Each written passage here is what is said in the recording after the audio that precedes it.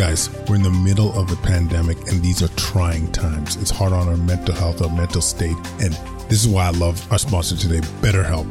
They're the largest online counseling platform worldwide. They change the way people get help with facing life's challenges by providing convenient, discreet, affordable access to licensed therapists. BetterHelp makes professional counseling available anytime, anywhere, through a computer, tablet, or smartphone. It's brilliant. Sign up today. Go to betterhelp.com/solvinghealthcare and get 10% off sign-up fees.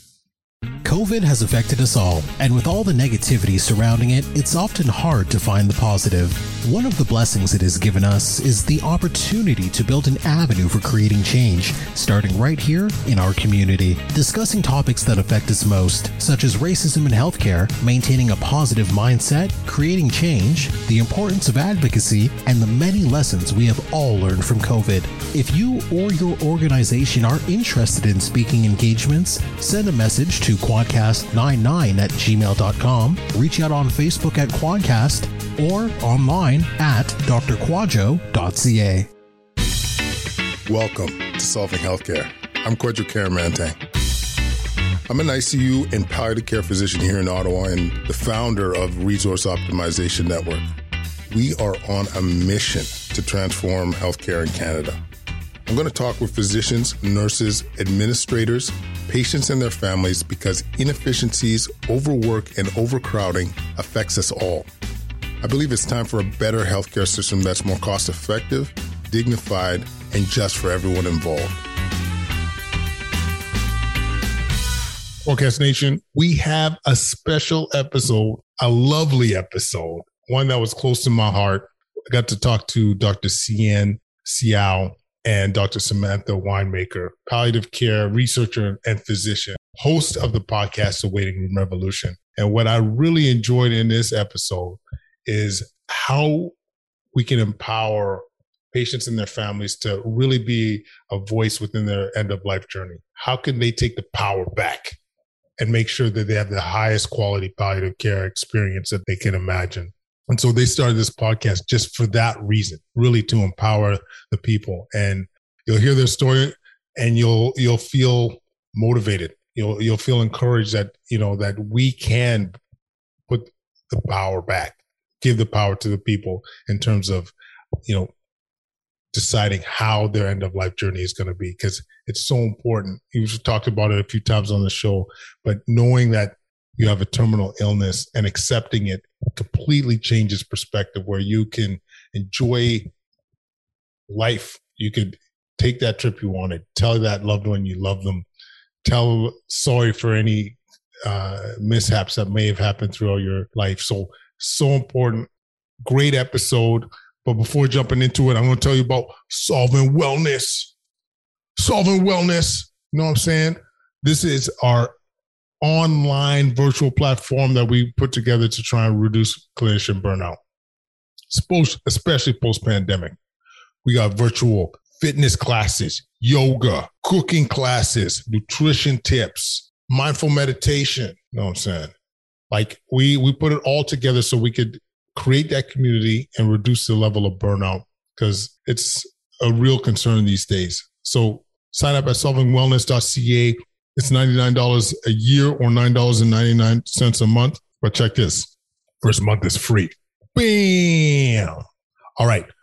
So without further ado, we got the lovely Dr. Samantha Winemaker, palliative care physician, and palliative care researcher, Dr. Sian Seau, hitting it up. Let's go. Podcast Nation, man, it's been too long since we talked about anything end of life, palliative care.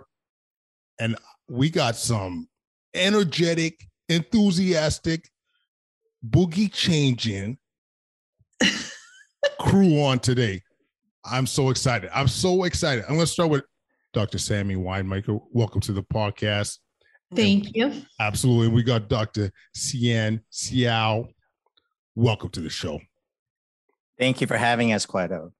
Hey, anytime. So listen, I know I'm coming across a little bit energetic and excited because I don't get to talk to too many people that are in the field of palliative care. And as you know, if any, I think this is such an important field this is an area where so many of our sick patients could benefit from the support that we could provide.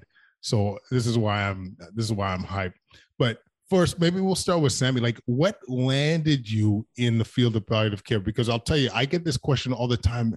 How are you doing something so depressing? How are you doing this? Like, but honestly, people don't realize how rewarding it can be. So how did you land in the field of palliative care? Truthfully, I feel like there's an answer I should say, but I'll give you the truth, is that I knew nothing about palliative care in med school, but I avoided doing another rotation in internal medicine by taking this, selective, they called it, palliative care. I thought, okay, anything's better than internal medicine. And so I ended up doing a rotation in palliative care and never turned back. It was the kind of care that I went into medicine for, and I didn't see it anywhere else in my training. That's why I wanted to be a doctor, to do that kind of care. And I just stuck with it. Wow. It's, I had a similar experience too, but it was with the preceptor, Dr. Seeley. I just saw the way he operated, the way he could really bring a level of calmness and in the most chaotic situations, that peace that he could bring to patients and their families. And I'm like, wow, we all need to be able to embrace these skills. What about you, Cian? What landed you in terms of doing research in the world of palliative care? Yeah, I mean, it started this, I first thought that I was going to go into medical school because my mother, she died of cancer when I was young, and, it affected the whole family. She battled breast cancer for many years, and, and I was only 10 at the time or when she passed away. So it was something that I thought I would find a cure for cancer and work in that field. I was a bio major. And as I got older, I realized the system, how the healthcare system is designed, leads to the outcomes that we have. And it was not a surprise that we never heard the words palliative care when my mom was living with and dying from cancer for 4 years. She died in a hospital, even though she wanted to be at home with her family. We were in the dark the whole time. And I wanted to change that experience. And the thing is, 30 years later, I'm still hearing patients and families say, I wish I had known about palliative care sooner. What is that? Oh, I don't want that. I'm not ready for that yet. So there's still a misunderstanding about that. And it can have such a profound impact on the way the patient, but the families who survive experience the whole journey. And we're missing that in healthcare. 100%. 100% we're missing that in healthcare. And maybe, Sammy, you could even speak to some of an experience or description of how really embracing palliative care within the clinical setting can change the landscape. Yeah, I mean, unfortunately, by the time people are referred to see me, it's usually very, very late in their illness journey. Again, that being unfortunate, because what I have found is that by the time I see people, they have probably interfaced with many doctors and many nurses and many different teams. And I'm shocked when I go into someone's home, which is my care setting. I do home-based palliative care. And clearly the patient is in their last couple of months or maybe weeks, sometimes days of life. And I'm baffled by the fact that they really have very little idea about where they're at in their illness journey and what to expect and how things are going to unfold. They're waiting for this massive crisis to happen or the ball to drop in some way. And the one thing that I do over and over and over again, which is not what I thought I would be doing, is really helping patients and families untangle the mystery of their illness, where they've come from in the illness, where they're at, and what's going to happen in the future. And you might think that that would cause a lot of anxiety and fear to know, what's coming. But 100% of the time, people feel more grounded, more in control, more ability to plan, more like themselves when they have open, honest information about the future and where things are at. I usually start off by saying to people, is it okay if we speak openly and frankly here? And they say, of course. And I say, or would you prefer it with sugar? No sugar. We want everything. If you know something, we want to know. And I say, is it okay to talk about the future? Of course, they say, but no one has invited them into that kind of conversation previously. They've just floated along like a boat without an anchor, wherever healthcare blows them, without anyone ever offering them the anchor, which is the big picture view and the future gazing view of their illness. 100% of the time they feel better. Wow. I hope clinicians, researchers are listening to that as, how empowering it could be to be informed and how often they actually want to be informed. And the reason I think it's important is in my world, whether I'm wearing my palliative care hat or the intensive care hat, I can't count how many times people with a terminal illness have not had these discussions or been offered these discussions. Mm-hmm. And, I think a lot of the time it's fear that will lose that relationship or that trust with the patient. But as Sammy is saying, it could often be the opposite. You're more trusted. You have that stronger rapport. So yeah, what do you think? Like, if we could really scale this, like, at a health systems level of really embracing the idea of palliative care earlier in people's trajectories, like where do you see the benefit? Like, can we see it at a systems level, in your opinion? I think that in order to make it a systems level, we have to think of how do we create change? And it has started with the specialists like yourself and Sammy, who are doing this care and know what palliative care is. And we are going, down the pyramid to try to train family physicians and teach ICU docs or emergency physicians on how to have these conversations earlier. But I think the biggest bang for our buck is patients and families being empowered to be able to understand this approach to care and not even having to use the words, because I think there's a lot of issues with the language and, it's Latin, for goodness sakes, but being able to allow them to seek out this approach and suck it out of the system, even without using the words. And that's what we've tried to do in the work that we're pursuing in our waiting room revolution. Taking the power back, people. This is what we were talking about. Changing the book. And I mean, when I was listening to the show, we're going to talk about, obviously, the waiting room revolution, which is killing it. Okay.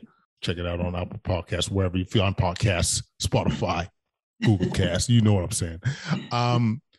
But, I was actually thinking long and hard about this for a while, because our show, we actually try and cater to, to healthcare providers. So almost like the opposite, where we think that, giving them information often can empower the clinician, and they're amplifiers. They tend to, if you got a family doc that buys into how important it is to communicate end of life, they're seeing X amount of patients, they're teaching X amount of residents, X amount of medical students. But at the same time, I'm wondering, is it working? Is it working? And so this approach of empowering the patients and their families, I don't know, there might be some logic to it, especially because how long have we been trying to empower clinicians? Like, how long we've been doing this? And sometimes you got to think outside the box to make the magic happen. So was that the push? Was it because, trying to approach clinicians, were there roadblocks? Like, what made you make that pivot? Well, I was so I was going to say, no. It's okay, because I do want to answer that question. But the one thing that I want to say, I think the most important thing to change is that people understand palliative care is not just end of life. Right. It is an approach to care, and it can be used right from the beginning of a diagnosis. And it's a really holistic point of view. It is not just medical. It is about your quality of life. It is about your whole being. And if we phrase it that way, people would want that much earlier. And I think when fine, we're talking to healthcare providers mostly, but healthcare providers can be patients too. And they have friends and family who, if we're not talking the same language and they don't want what we're selling, then we have a big problem. And so I think in some ways, in our fight to make it a specialty and to show how important our expertise is, we may have inadvertently, sent a signal out that we are the only, palliative care specialists are the only people who can do this, when in fact, they are the ABCs of palliative care that everyone should be able to do. And it isn't just complex symptoms, it's information. It's inviting people to express what kind of person they are and what is important to them and what do they hope and fear from. These are simple things that anyone can do. And what I learned was when we were creating an intervention for primary care physicians, and Sammy and I were having coffee, this is our light bulb moment. She said, Sian, if we get the family physicians to introduce this, you're still going to have the oncologists and the specialists who aren't going to want to talk about it. And the patients and families aren't even going to want it. So if they don't want it and aren't seeking it out, how are we going to be successful? So I think we do need healthcare providers to realize that they have a role in providing the basics of palliative care. And again, just helping people understand the future of their illness. That is something I think they will, all clinicians can do, all healthcare providers can do. But we think of palliative care as just at end of life. And I think that's where we've been stuck. And I think that's what is actually really innovative about our approach. Wowee. Anything to add to that, Sammy? Yes, I've got lots to add. I think, the idea of empowering patients and families, caregivers, and their informal crews, we call them, is really important, like Sian said, because the healthcare teams are having trouble after learning how to have these conversations. Still, they're challenged when to invite people into the conversations. And so you can teach doctors and nurses to the cows come home, how to have serious illness conversation, how to do advanced care planning, how to have goals of care discussions and informed consent, et cetera, et cetera. But what we found was that still in real life, they were still struggling on a day-to-day real-time basis when to invite these conversations. So we didn't want patients and families to feel at the mercy of having a doctor or a nurse that knew how to do it, or perhaps someone who didn't know how to do it. It was going to be serendipitous whether or not they were invited into the conversation based on the comfort level of the nurse or doctor they were dealing with. And that's simply not equitable.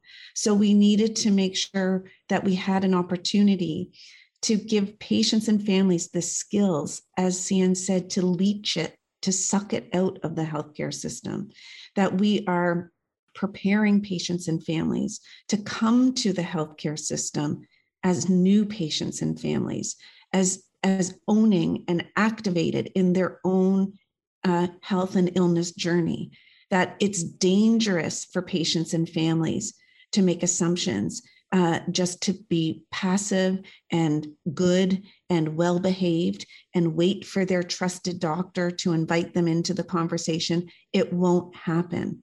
Doctors and nurses assume that if the patients and families wanted to know more, they would simply ask. So we have doctors and nurses waiting for the questions, and we have patients and families waiting for the doctor to invite them into the questions, and we have a cone of silence. And then I meet them in the final weeks, and they're freaked out, and no one's had the conversations. So it is their right. It is the patients and families' right for this information. They shouldn't have a gatekeeper, especially the gatekeepers that haven't been trained properly or feel uncomfortable. So this is about equity as much as it is about empowerment.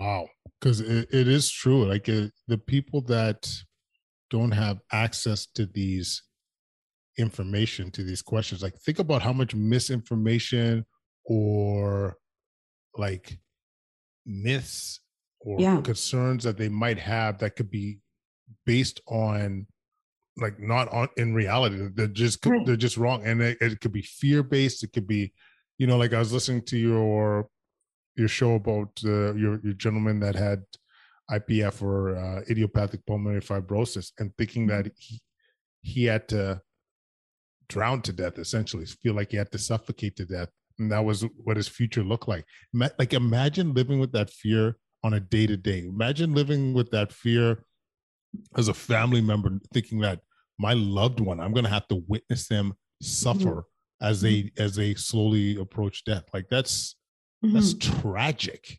Yeah. In 2020, 2021. Most people assume that dying is a process that's very painful, or, catastrophized by things like suffocation or choking or drowning in your own secretions and things like that. And, the number one symptom of dying is fatigue and feeling weak. But everyone's waiting for the crescendo of nausea and vomiting, even if they've never had it before, or they're waiting for the pain to just come over them, like wash over them like a wave, even if they've never had pain before. And so one of the things I realized is, we can learn from the past to help us understand what's going to happen in the future. And I don't think we time travel as much as we should as clinicians. The way an illness unfolds in the early and the middle stages is probably the way it's going to unfold in the later and the end stages. There's usually not new crises that come upon us automatically just because our illness is more advanced or we begin to die. Dying is actually, for the most part, quite comfortable. Yeah, I think most of the public have no idea unless they've had seen a loved one pass. So it's one of the first things that when we transition to goals of care, going to comfort measures only, for example, is to really, emphasize that this we will treat the symptoms. We will make sure mom doesn't feel like she's suffocating or that she's anxious or that she's experiencing pain. And you could quite often in these meetings, you could see that, like that just kind of like that relief, that exhalation as you're expressing these things. It's to be honest with you, it's one of the blessings. That's why I love palliative care. It's just because there's already a tough situation, but you're not only eliminating some of the suffering for the patient, but even for the family, based on how we communicate these things. You make a good point, because one of the side effects of being able to provide palliative care for clinicians is it protects us from feeling helpless. Right. And so we talk a lot about physician and nurse burnout, let's say, or stress. And it's usually because people feel that they're at the end of what they can offer someone. There's nothing more we can do for you. And, being able to provide a palliative approach allows you to lean in when the patient and family might think there's no other options. Palliative care is active care. It is, we still provide everything and anything that the patient and family need, in the context of their goals of care. And as a doctor, I never feel like I'm helpless. And that is so protective for me to be able to see this scenario over and over and over and over again. I have journeyed with thousands of people who have been at the end of a progressive illness. And I'm not burnt out by the clinical care because I always know there's something I can do. And usually it's about some kind of filling in the gap of communication. Now, I do get burnt out once in a while, and I do get stressed once in a while, but it's about the advocacy that comes with it. It's about the politics. It's about, convincing people, healthcare providers, that palliative care is not a specialty. It's everyone's skill set, and we need to teach it properly in nursing and med school. That's the kind of stuff that burns me out, not the clinical care. Palliative care helps me to maintain resilience when facing dying and death. Yeah. And building on what you said, Sammy, if I can interject, it's kind of what you asked. Like people think that, working in this field and doing research on it all the time is depressing, but I find it is life affirming, because you have to put what is important to you and what your purpose in life and what you want to do with this time you have on earth into a context. And when you're able to sit with families and patients, and when I interview them and healthcare providers too, the rewarding part is to talk about who they are as people and what they want to do and what they feel proud of and what we're able to help them still do, with the time that they have left. And I think that is where we get stuck, because people think palliative care is, when there's an estimated 6 months or less to live, when in fact, when you get many of these progressive life-limiting diagnoses like chronic heart failure or diabetes or even stage 4 cancer, which we have amazing treatments for that can keep you alive for 4 years.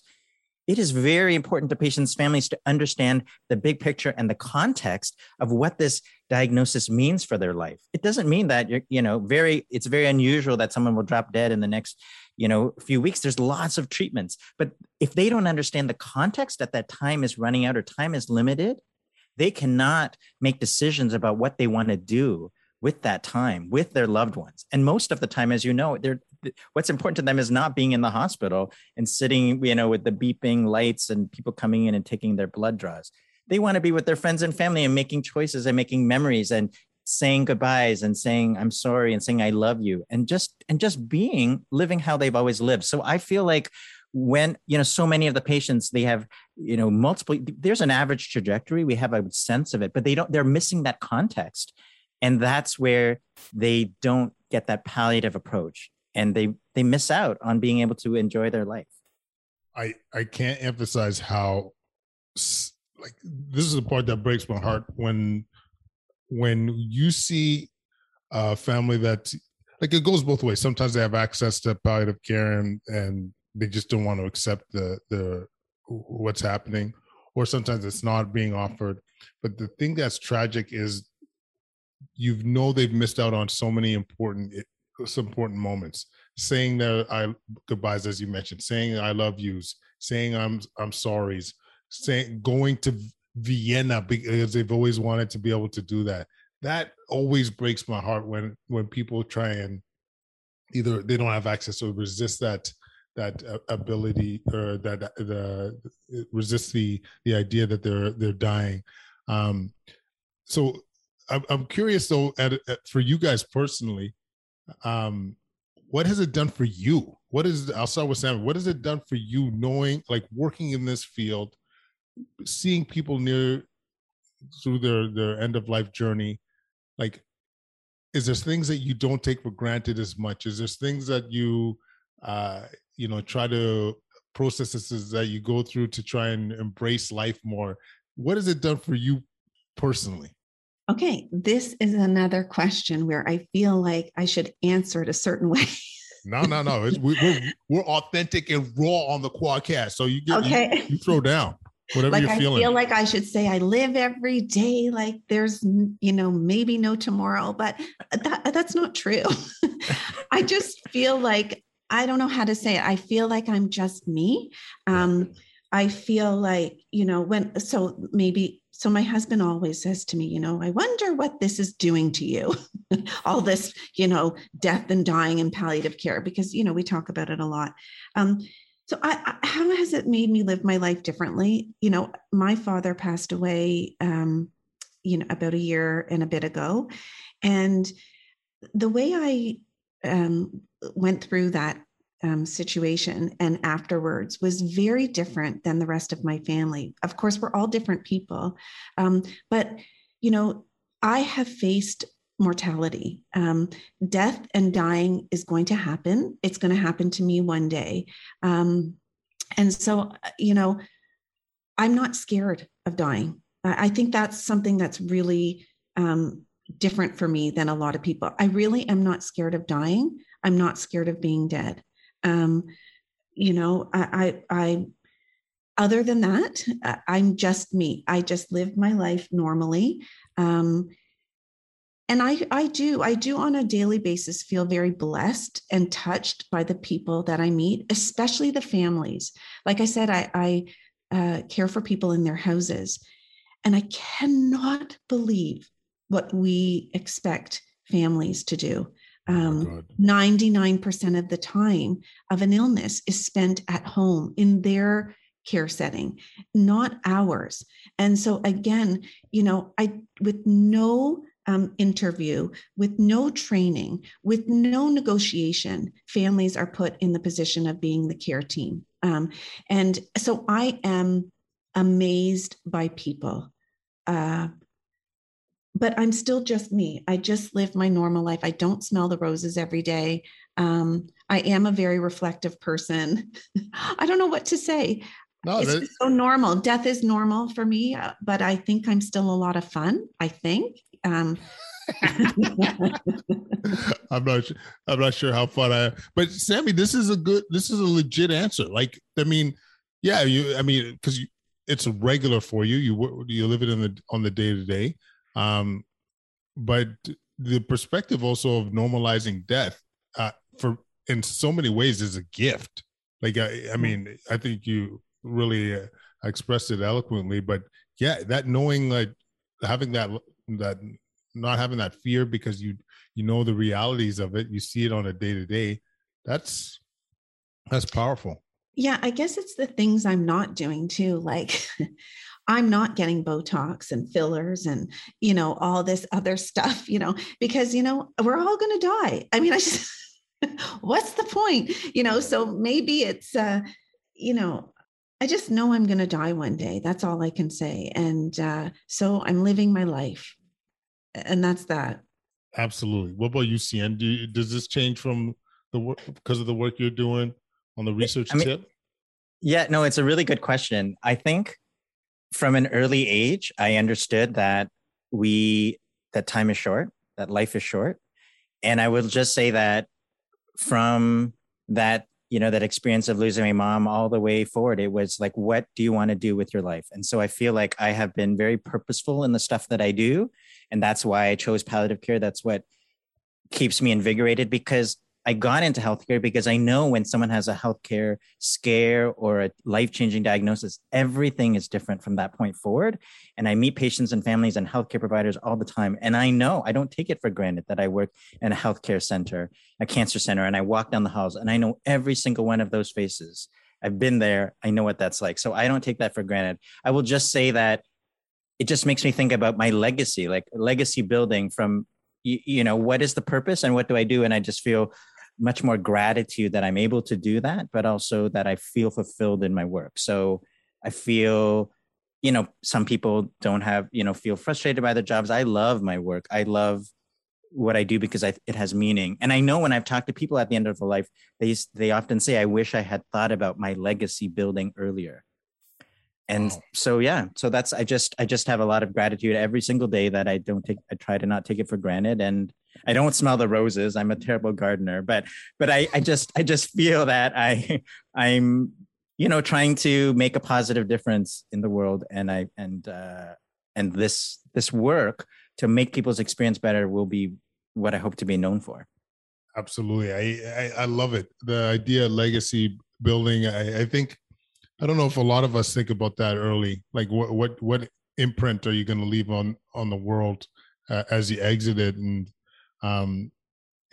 I think, just thinking about it alone will get, number one, get the ball rolling, and two, maybe motivate you, because, we should be leaving this world a better place. And, especially having kids has helped out a lot for me personally. You're going to hear at least, well, the one's home, so you're going to hear the one in the background for sure. But and the other thing I forgot to mention, I should have said this earlier, like, obviously really sorry to hear about your mom, like, and your dad, Sammy, like, that's still fresh, obviously, especially during a pandemic. And so, yeah, sorry to hear about losing your loved ones. The one thing I would say too, just personally, when it comes to, like, I'm not one to smell the roses at all, like, every day. Oh, I'm so lucky to be, like, that's not the way I operate. But what happens for me, and maybe I'm bringing this up because maybe it happens to you guys too.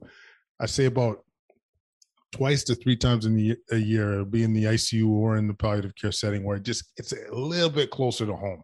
Mm-hmm. Like I remember when we lost a young woman that was she was similar age to my wife, and she got run over by a car as she was cycling, and we declared her brain dead, and telling the family that, and I was just like, got home, hugged wifey a little bit tighter than normal.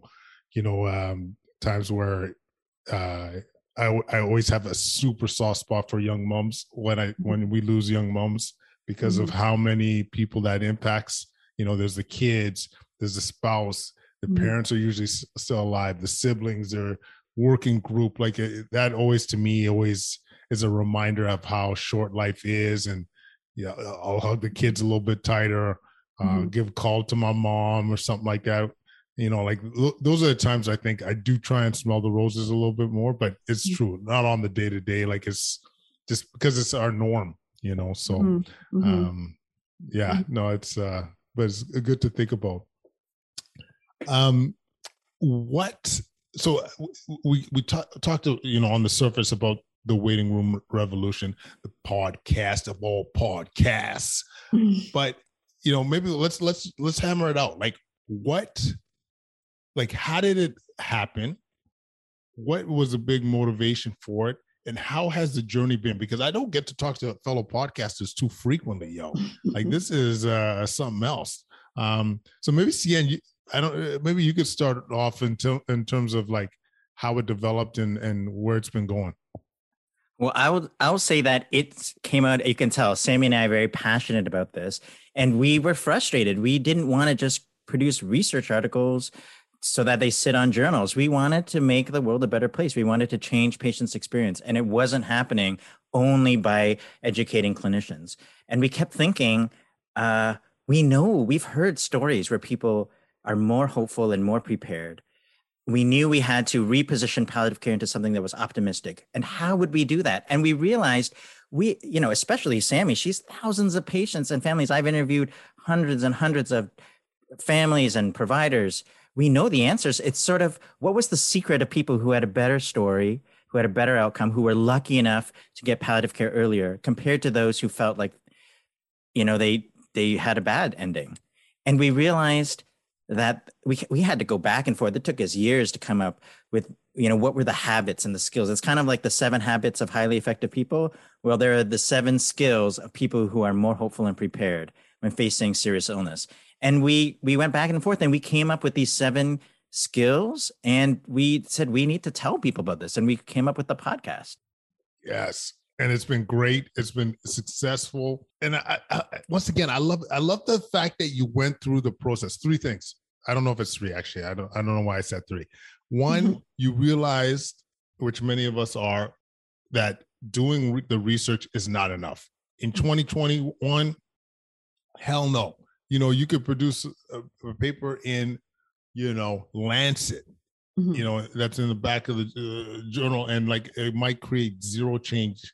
And, really when it comes to amplifying messages, doing the research isn't enough. That's number 1. So grateful mm-hmm. for you guys coming up with the conclusion.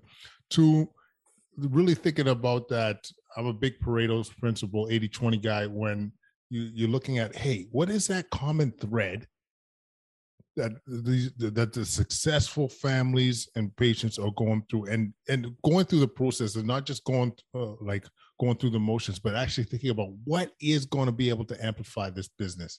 And so I want to commend you for that. And 3, am I putting you on the spot? What are like the 7, what are the steps that we're talking about to be able to empower the people? Big breath. Is that okay? Sorry about if it's a big question, but or putting you on the spot. No, we can share what this. Okay, so the thing is that drum roll. Okay, don't get disappointed, because they're really just very straightforward, tangible, accessible, normal, speak kind of things. It's the in between the lines kind of stuff that we had to make visible for people. It's not magic, but it's magic. And most people have responded positively, not just the patients and families who were our target audience. But, San and I, for a while, were terrified that the healthcare system, our colleagues would think we were whistleblowers or, doing an expose, sharing what's behind the white curtains and going rogue. We've had more healthcare providers say to us, wow, that makes such sense. Like, do you have more of that? And, I love the language you use. It is the language of just normal talking without the power differential between physician and patient. We just tell it like it is. So again, no drum roll needed. It's really just straightforward. And we can tell you what the 7 skills are. Let's do it. Let's do it. Okay, Sian, do you want me to start or you want to start? No, you can start. Okay, so the first one is really sets the stage. Again, and I should say that there's no order. And one does not have to do number 1 before number 7. It ends up being a smorgasbord that you just have to inhale and digest all together. So the first one is called Walk 2 Roads. And the idea behind that one is most people have a positive road that they look through that lens when they're diagnosed with something. They think they have to be positive. The healthcare system are cheerleading along the way, and it becomes a barrier to patients and families and clinicians talking about the reality of the illness when we're too positive. So the Walk 2 Roads is about hoping for the best and being positive while simultaneously accessing information about the truth and the reality of the illness. So hoping for the best and planning for the rest, hoping for the best and planning for the rest, and doing that, toggling back and forth along the entire illness journey from day 1. So you've got all angles covered, no surprises. In that, if you can walk 2 roads, you will see that no matter what happens in your illness journey, that hope evolves over time. It changes focus, but you can maintain as hopeful the second before you die as you can at the beginning, if your hope is based in reality of where you're at in the illness. So super important for planning, walking 2 roads. Hope for the best, but don't stick your head in the sand. You've got to plan for the rest at the same time. Beautiful. The second one is called Zoom Out, because so often, especially when you have these, precious doctor visits and these precious 15-minute appointments, that you get so into the weeds of the illness. How much did my tumor grow? What does my blood test say? What does this, blood test tell me? You're so sucked in that you've lost the big picture of your illness, and they don't understand the context of where they are and what are the expected twists and turns. So zooming out is about being able to understand the big picture of your illness, asking questions so they understand the trajectory. And that is not the same thing as how much time I have left, though it's connected. We often hear people say, oh, I don't have a crystal ball, which, they don't want to talk about how much time because there's a lot of variation. We get that. But what many of them are asking is just help me understand what am I going to expect on the journey and that context making. Right. And you know what? A lot of clinicians should do a ton of zooming out, to be honest with you. Yeah. Like get your head out of the sand, forest between the trees. I mix metaphors all the time. Like forest in the woods and get out of traffic, whatever. But just zooming out. I love it.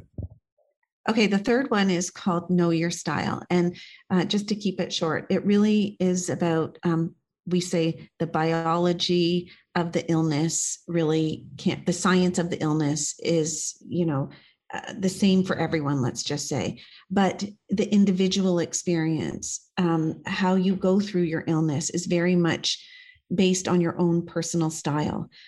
So there are things about you that are uniquely you, your coping mechanisms, your personality traits, how much information or not you want, how brave or not you are, organized you, those things will impact your illness journey. And we don't talk about that stuff enough to help guide people. What is your illness going to feel like for you?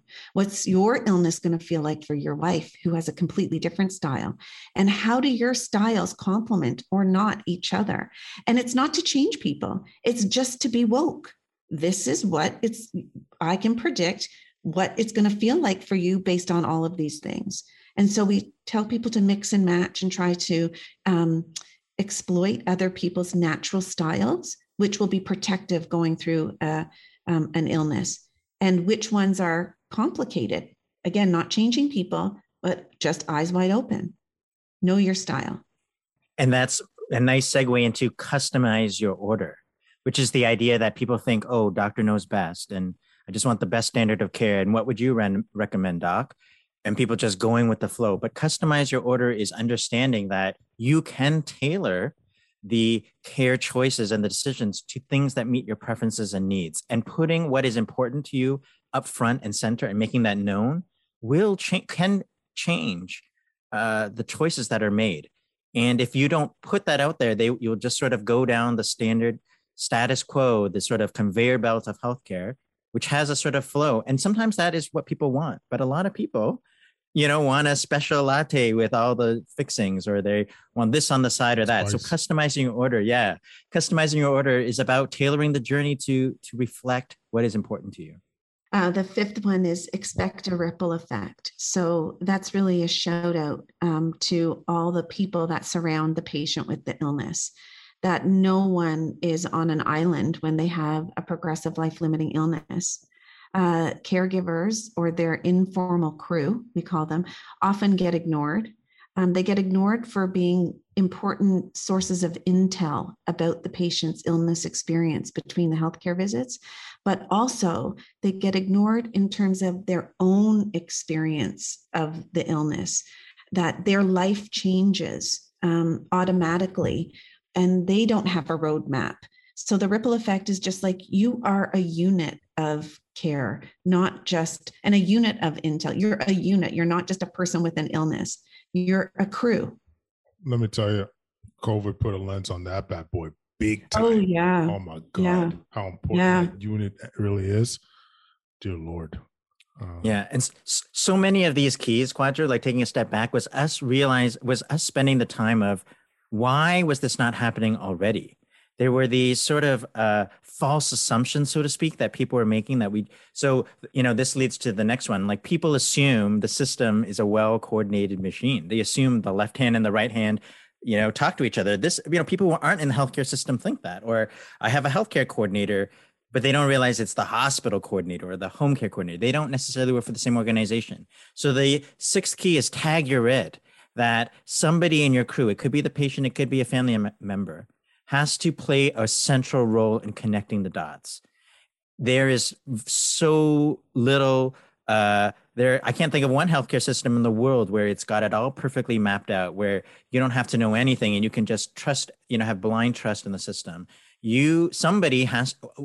People who fare better have a project manager, so to speak, of their healthcare team, are organized, know what's up and what happened most recently, and are able to communicate that, especially at transition points. So tag your it means, don't give that up. Somebody's got to be holding the ball at all times. You need a quarterback. I always say, who's quarterback in this bad boy? Yeah. You Tom Brady or like Matthew Stafford? Sorry, I didn't mean to go too football reference-y on you. I caught it. Don't worry. Okay. No, the last one is invite yourself. And really, it's just about, being quiet is polite, but you need to find your voice. Whether you're the patient or the family, you need to ask. This is your life, your health, your illness. This is going to be your death. Your survivors are going to live. You need to find your voice and ask questions, because some doctors and nurses are waiting for people to ask those questions and won't bring them up themselves, like I said before, because they don't want to make someone depressed or worried, or they think, if someone's not asking, they might not have questions, but everyone's got questions. So we really talk a lot about, finding your voice. So those are the 7. And like I said, you do not have to work through one. It becomes like just ingredients that you mix together, you eat it, and then you breathe it. We talk a little bit at the end of the podcast series about what dying looks like in the last year of life. And we tell people you can listen to it or not after, listening to the other ones. And we talk about the myths about dying, and we demystify dying, and we put it right on the table, and that's that. I love it. And the reason number one, thank you for busting out the 7 steps and articulating them so well. But the more I think about it, having these conversations allows for more normalization of the dying process, having more authentic conversations with our loved ones. Like this is pretty special what you guys are doing. I think you should be really proud of the product that you guys are throwing down, because I think honestly, if more people were to implement some of these strategies, a lot of people would be in a better place, mentally, emotionally, psychologically with their dying process. So I think this is grand. One thing, sorry, go ahead, Sammy. Oh, I just wanted to say that, why is this so important? One of the reasons is because most people go through these illnesses assuming they're just chronic and they're not going to change, and that it's just, they're going to live decades with a particular illness that stays the same for the most part over time. And then when the wheels fall off, people feel like that's a sudden death. And dealing with a sudden death is much different than the opportunity one has when they know their illness is going to change over time, and that it's going to get more advanced over time. At some point, we can help people understand when they're in the last year of their life, last months of their life, weeks, et cetera, et cetera. And that time is currency for patients and families. It is unfair for us as healthcare providers to turn what should be an expected, anticipated, progressive illness with a natural decline to it, and turn that into an experience that makes patients and families feel like it's an acute, sudden car accident, like the woman you mentioned in the ICU. So many obituaries say, Mrs. So-and-so died suddenly in the long-term care. No one dies suddenly. Very few people die suddenly. These deaths can be anticipated. And that time is for patients and families to decide how they want to spend it. And we cannot rip them off by avoiding the reality of illnesses with them. And so you said a lot of your listeners are healthcare providers. So instead of thinking about palliative care as talking about the process of dying, it is actually talking about the process of living. Because we are all living today. Some of us have a progressive illness. We don't know what tomorrow brings. These are the choices we are making in the context of being human beings. And by you talking openly about what illnesses have and what are expected bus stops along the way, it allows them to live more fully and more purposefully. And it is not sad and depressing. Most people tell us they feel more relief because they understand the context, and they can make the choices that are right for them. I would say we're doing a terrible job as doctors getting informed consent if we don't couch every single decision in the big picture, the forest of the illness. How can someone make a decision about treatment if they don't even know the scaffolding of their illness and where they're at in their illness? So it's not good enough to say, do you want this chemotherapy because it'll do this for you, but the side effects are this. This is where you're at in your cancer journey. This is what it'll look like if you don't have chemotherapy, not just what your prognosis is, but this is how things will unfold. People can't make decisions unless they're comparing it to something, the B side or the flip side. And we do a terrible job talking about what if they don't do anything? What's that going to look like? So we need to do better. 100%. I want to give a personal shout out though. One of the oncologists at my father-in-law's got stage 4 colon, and I was so impressed when the oncologist said exactly what Sammy just said, like truly informed consent. It's crazy. AHS, they record the conversation, so like we could hear it. Afterwards. I was like blown away, actually, and it was like that's standard. So I remember just listening to this, and I'm like, Kathy, this cat knows he's incredible. Like this communication style. I gave him like a virtual high five. But holy cow, like it's so true though. It's, I think of like when it comes to surgery, when it comes to chemotherapy, it's when it comes to dialysis, we often don't give that full informed consent, that full info. It's what do you call it? Tainted with our own biases, so I think it's a great point to bring up. Yeah, and if I was going to say, if you don't like metaphors, I mean, what Sammy's talking about is just illness understanding. Yeah. And I think, that you need to assess the patient's illness understanding. And if there are gaps, you can provide illness education. If that's what they want, you can ask permission to do that. But I think the light bulb was we have trained clinicians to be able to have excellent communication skills, probably like that clinician you were talking about in Alberta, who had great skills to have the conversation. And what I realized as a non-clinician maybe is that we can train patients and families to lead and initiate the conversations in a way so that they get these answers. This is not rocket science. This is conversations. They can ask, what will the big picture of my illness look like?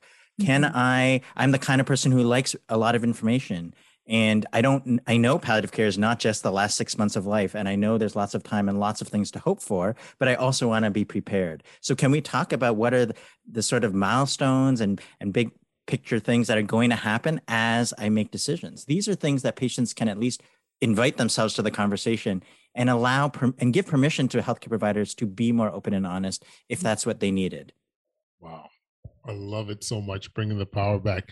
Before I forget too, we've had shared guests of actually Julie Drury, who was did an episode of COVID related one. She's amazing, and her story, like I learned so much from her. She made me inspired me to really try and get more of that patient family engagement.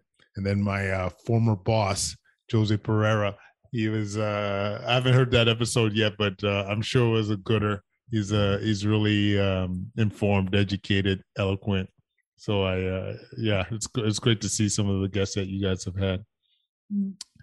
So guys, thank you for having this amazing discussion. It was so rewarding. I know we're it's kind of in an echo chamber right now, but Sian, Sammy, be able to have that conversation on why what we're doing is so important. What you guys are doing, especially engaging patients and families to empower them to really, advocate for their own end-of-life journey, I think is tremendous. So I really want to thank you. Where can people listen to the Waiting Room Revolution? And by the way, if you need a new intro, I'm ready for it. Waiting Room Revolution. I love it. Well, we have a website of that name, waitingroomrevolution.com. You can find the episodes there, and we are on every platform on how you get your podcast. So they can subscribe. And our 7 keys is what we started with our first season. If you you have to go right to the beginning to listen to our first 10 episodes. That's what Sammy and I wanted to get out and say. But as we move forward, we've just expanded the conversation because of the overwhelming response, and we have lots of guests, including yourself, coming out to expand our thinking and to see how those keys apply to different settings. And we hear from patients and families and healthcare providers, administrators, everyone. And it's been such an exciting journey for us. I definitely, Sian, and I need a new style. After being on this podcast, we are so boring, I would say. I love being on the show. It. No, you guys were great. You guys feeding off each other. You guys were like, I can't. We need to spice it up. Oh no, we're going to be plugging this hard. When I don't know when my episode comes out, but we'll be plugging it hard, and you'll see they threw down All right? But it's going to be episode number 1. I'm going to call it out right now. Okay. It's going to be number 1. That's how we roll. I will say that our fall season is coming out. Like we recorded them in the summer, as you know. You're going to kick off our season 3. I'm like, that was awesome. Yeah. You're kicking off our season 3. So, guys, I'm doing a real kick. But I'm not very flexible. You have stiff hamstrings. Oh, you notice, eh? My flexibility is horrible, but I work on it every night. Do my hamstring stretches, yo. You need to do Pilates. Yeah, that is one thing you can learn. I know. I have like an 85-year-old uncle, and he can lie flat. He runs marathons. Like he can touch his toes, right? I can barely touch my knees. Oh my god! Yeah, you just stretch every day. I think that's how.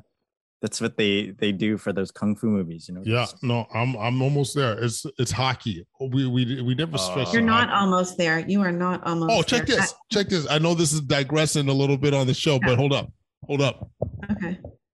Okay. He's doing something now. He's. I'm scared.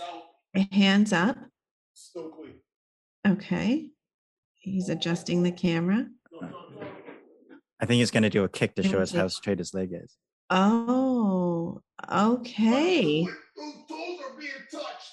So he's Oh, that's excellent. That's incredible. He touched his toes. I'm telling you, people, I've been working on this. I haven't done my hot yoga because things were closed, but I'll get there. Good. There. Impressive. Thank you. What a way to end. Yeah. Oh, guys. Well, we're going to do this again. I know we will in the future. Thank you so much. So much. Yeah. Absolutely. Thanks. Have a great summer. The rest of your summer. Bye. Thank you, Quadro. Yo, tell me that episode wasn't the money. Yo, for real. Follow us on Instagram, YouTube, Twitter, Facebook at Quadcast. Leave any comments at quadcast99@gmail.com. If you're a healthcare provider, jump on that Solving Wellness bandwagon. Solvingwellness.ca. Once again, we'll continue to change that boogie. Leave that 5-star rating on Apple iTunes, Spotify, wherever you listen to your podcast. And yo, thanks for listening. It means the world to us. Stay fresh.